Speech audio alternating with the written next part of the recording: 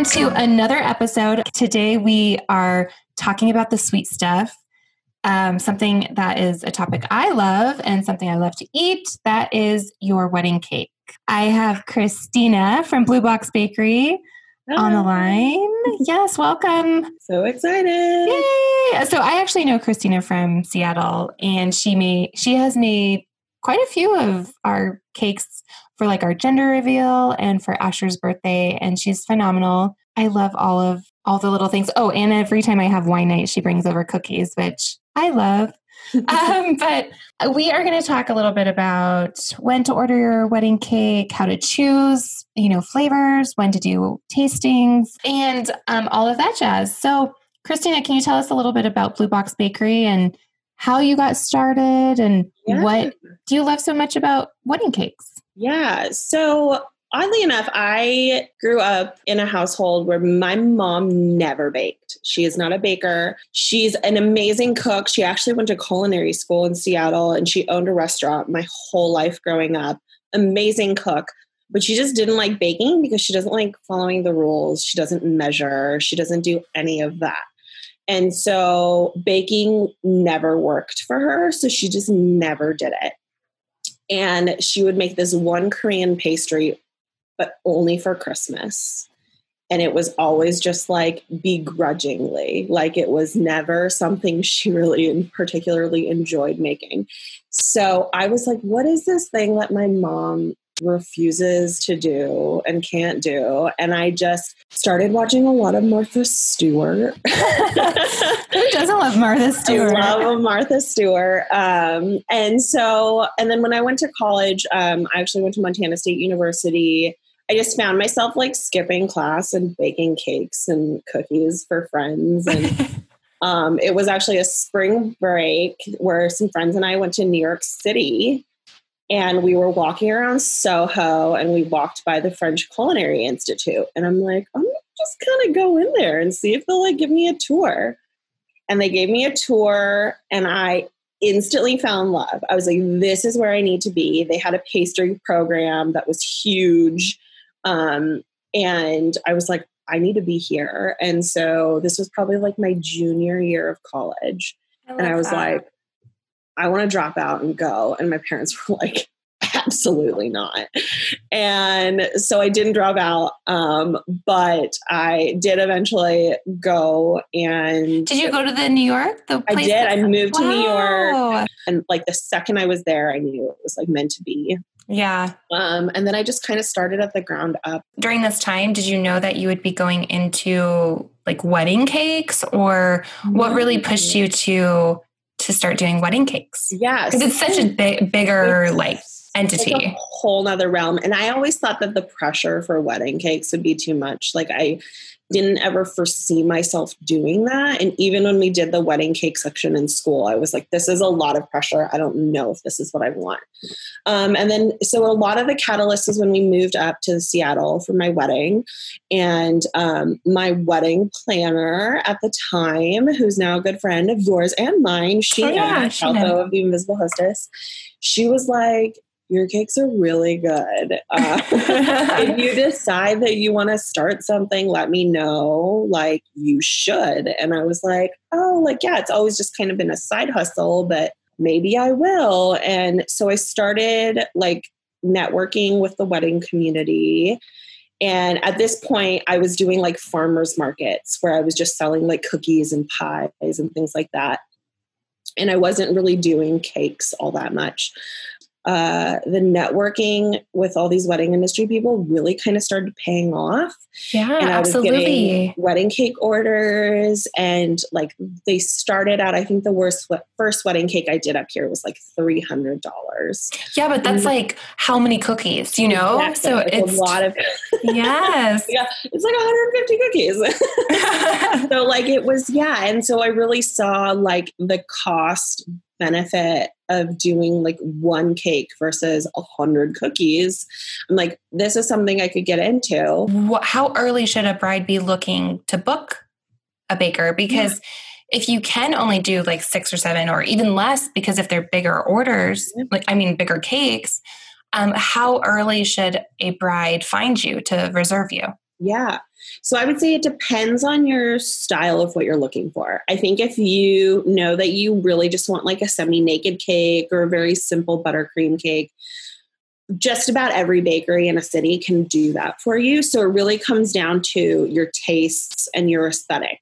So if you know that you want a really simple cake, you're probably not having to reach out super early. But if, like, I would say it's nice to give a baker like at least a month's notice.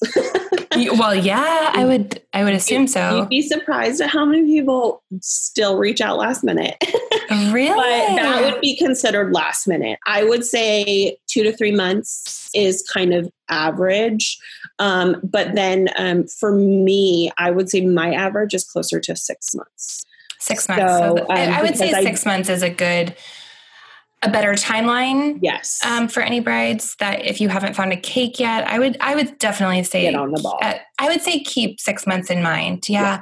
Because you don't know if maybe a baker that you're looking into is already full for that, especially if you're getting married during a very busy season where most brides.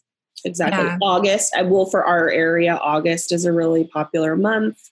June, July, August.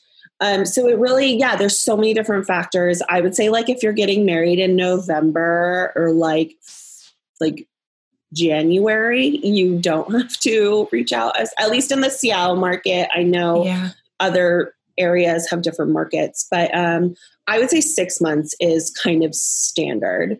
If you're looking at a specific bakery and like, I love this bakery's aesthetic, I love the flavor of this bakery, my friend had this cake and it was great, then the earlier you can reach out, the better, because then you're not going to have to fight for dates. Yeah. So I guess with that said, most of the time you want to do a tasting to know what cake to choose. So how early or late do you do a tasting? Yeah. So how I work, and it can go both ways.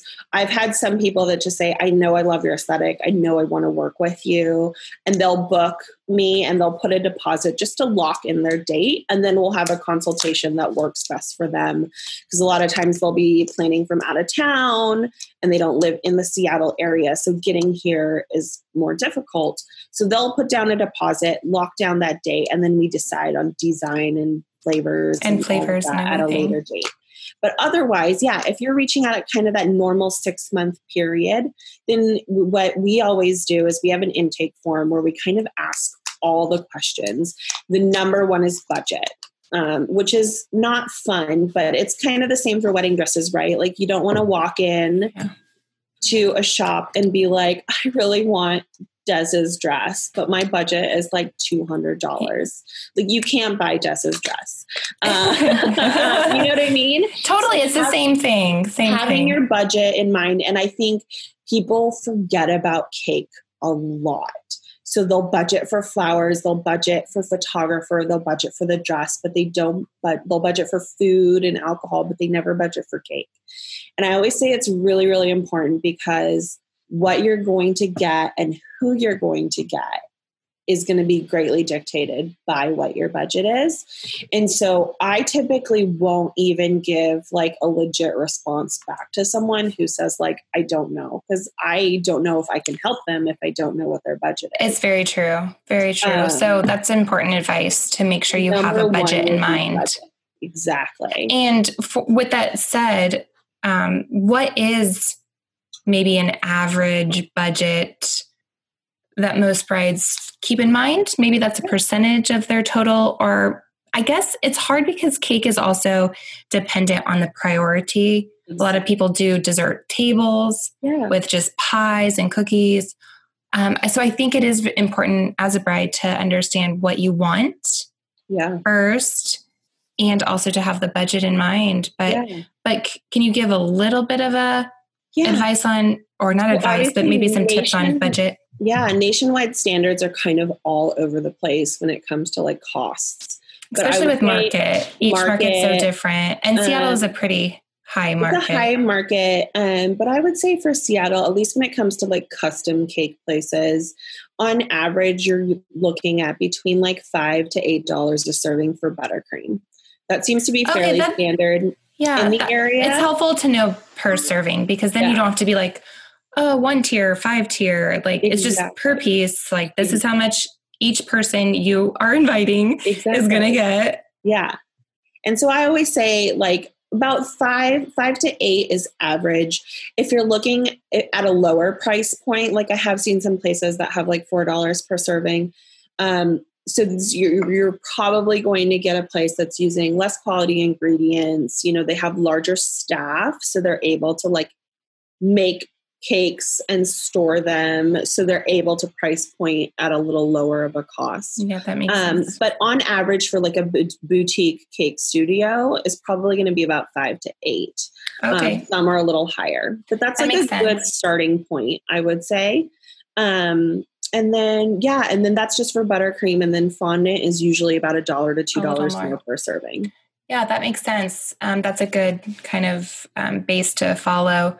But then, say for instance, I'm a bride and I literally have no idea. I have no idea what kind of cake I want. To be honest, I was this bride. I didn't know the difference between fondant and buttercream and sour cream. Like I was like all over the place.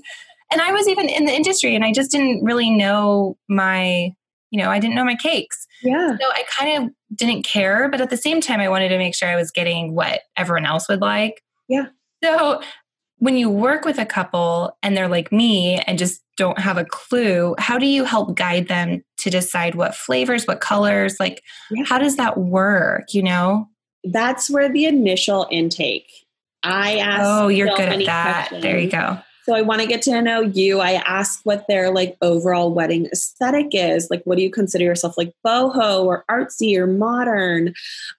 Show me like pictures of like centerpieces that you love. Show me the picture of your dress. Things like this, and where we can add small little details in terms of design that are unique and personal to you, that's cohesive with the rest of your wedding look. And then on the side, I always say for flavors, it's kind of the same thing. Like, what are your favorite things? What is something that speaks to you from like childhood?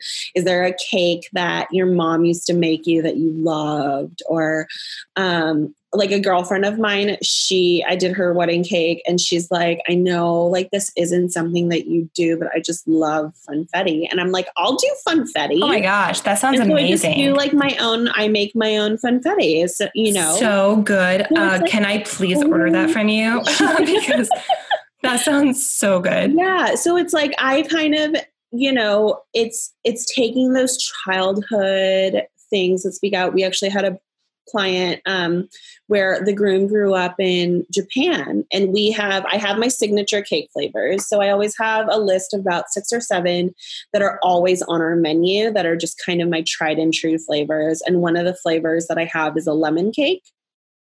And she was like, oh, I really like that, but my fiance, he grew up in Japan. Like, is there anything that we can do to like tailor it to him? And I was like, yeah, like let's do yuzu, which is like kind of like a Japanese lemon. And it's got a different taste. Cool. It's like super tangy and it's like sweet. And so we did our lemon cake only, but with yuzu. Okay, that's cool. And it made it personal to them. And so like, these are all little things that like, as I get to know a couple, we can make flavors that are tailored to them. Yeah. And I think that's again, why it's so important to reserve someone sooner, so that especially if you don't know what you want, then they can help you. They are the expert. Yeah. It's, it's important to trust. I say that all the time. It's important to trust the professionals because they have seen it, they know what to expect. They know what to do. They've seen it all. So just letting them work with you. The other thing too, I would say, and because we get this a lot, is like if you're looking at like a potential bakery's Instagram or social media or website, and you're not seeing a style of cake on their website that you want, they're probably not for you. So like on my Instagram, you're not going to see a whole lot of semi-naked cakes. And it's not that I don't love them, and it's not that I won't do them. I will. but it's not my aesthetic. Absolutely. That's like with everything design related. I feel like with weddings, whether that's floral, whether that's even hair, makeup, dresses, like if the brand or if the company doesn't speak to you directly, then don't force it, because you're also doing them a disservice, because you're taking them outside of their own aesthetic to create something different. And it's just so important when you meet a vendor. It is like Match for vendors. It's like, a bride and a vendor, like it really is about matching together and being compatible and being a great fit to work together to make it all a wonderful experience for both parties.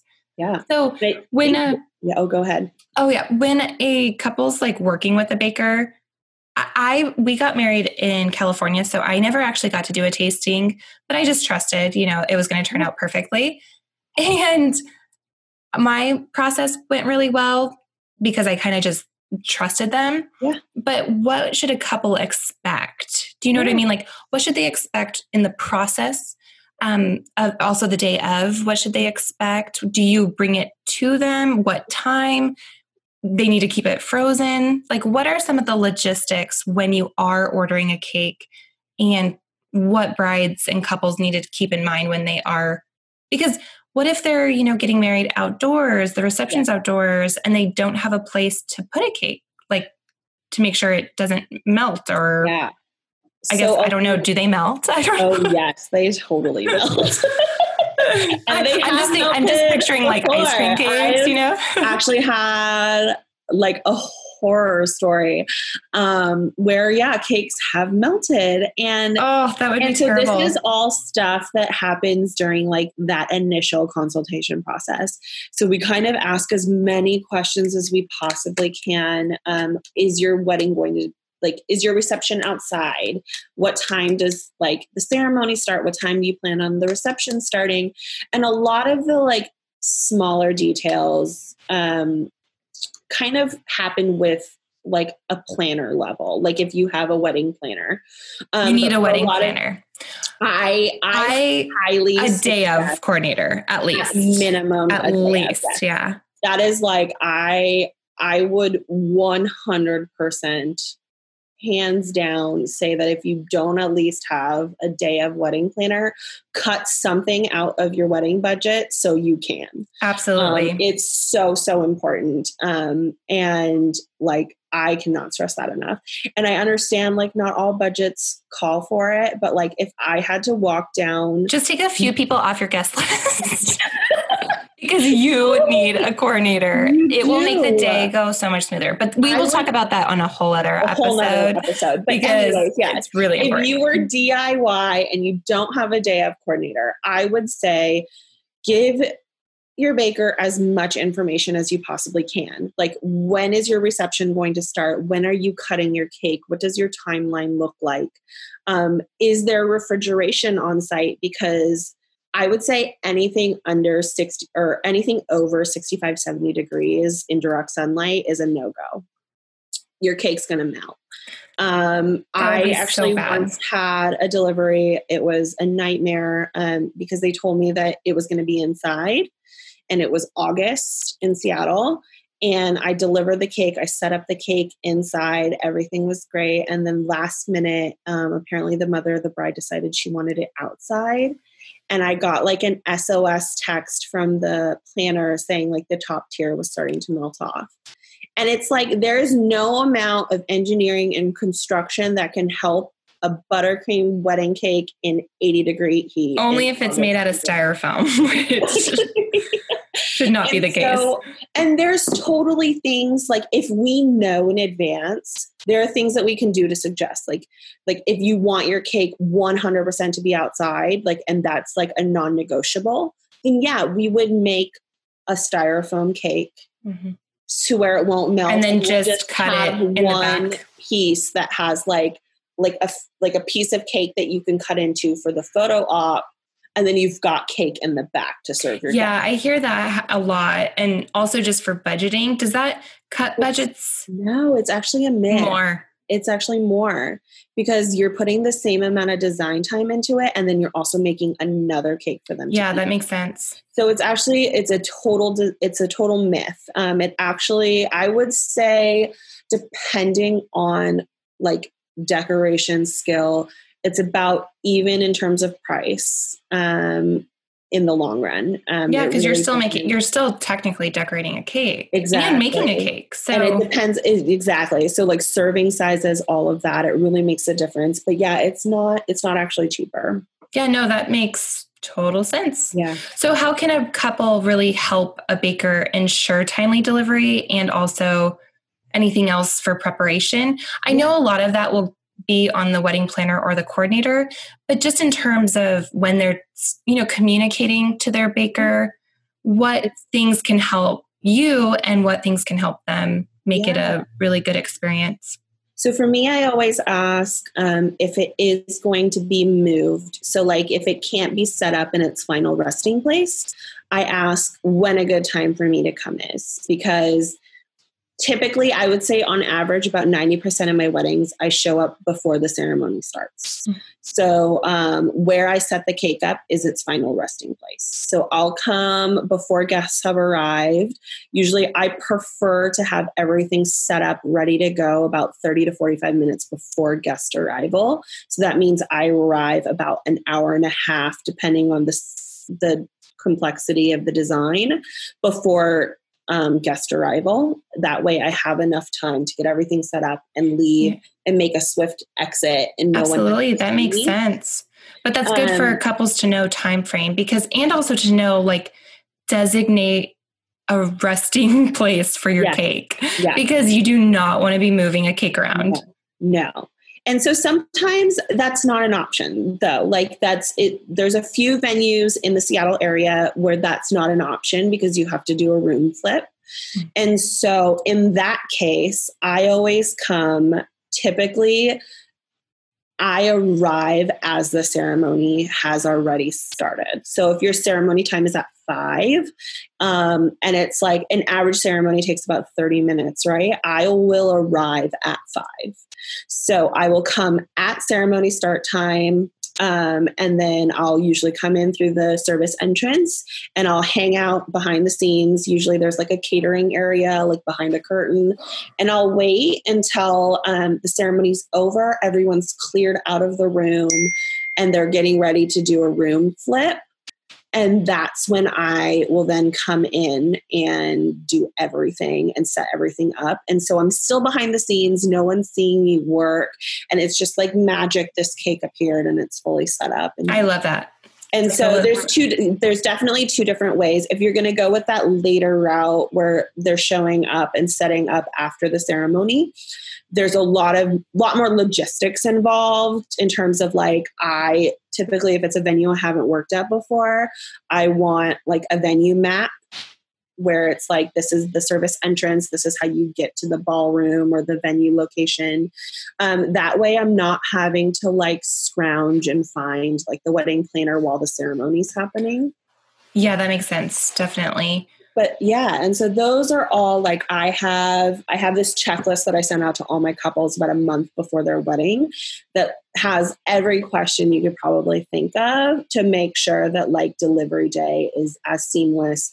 And my goal is on your wedding day, you don't have to see me. Yeah, because absolutely. If you have to see me, that means I have a question for you, which like, I don't want to have any questions for you. I just want it to be perfect and exactly what you're looking for because I already got all of my questions answered. Absolutely. And then for breakdown, do you come back and get your dishes or how does that work? Don't. So they pay for the what is that called? Like the tray? Cake stand? The cake stand. It depends. So some couples, like the planner or the caterer, will have a stand available for them to use. So they move the cake onto the stand? Yep. Yeah. Wow. So when I set everything up, I set it on the stand. Yeah. Oh, and wow. So different. Have you ever dropped a cake? Never. Oh my gosh. That would be crazy. I would cry. I also have this contraption that's called the Cake Safe. And it's really cool. It has a steel metal rod that goes straight through the cake, and it's a big box. And so when I travel with a cake, I could tip that box over and the cake would not move. No way. The rod that goes all the way through. I want to see that in action. It's so cool. You should Google it. They have videos of wedding cakes inside the safe and people moving it. And it's the best invention. It's not cheap. It was pretty expensive. Totally. It makes sense. But it was the best investment I made for my business. And it's made the stress level, especially with Seattle, with all the hills doing the delivery. Oh my gosh, so many hills. Made the delivery process so much less stressful. That's so great. So yeah, I would say ask your wedding planner or wedding cake designer if they have a cake safe, because I have been a guest at a wedding where I once saw, and this was my worst nightmare. I saw the cake maker show up with their wedding cake in the back seat of the sedan. And you know how back seats of sedans are slant. At an angle. They're at a They're angled. Did the cake angle? The cake was a disaster.